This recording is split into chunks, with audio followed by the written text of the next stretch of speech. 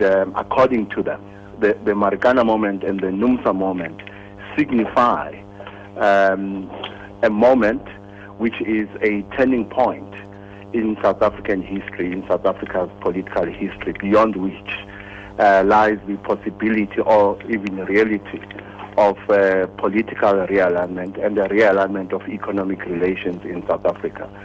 Whether that is the case remains to be seen. From where I'm sitting, it's still too early to tell.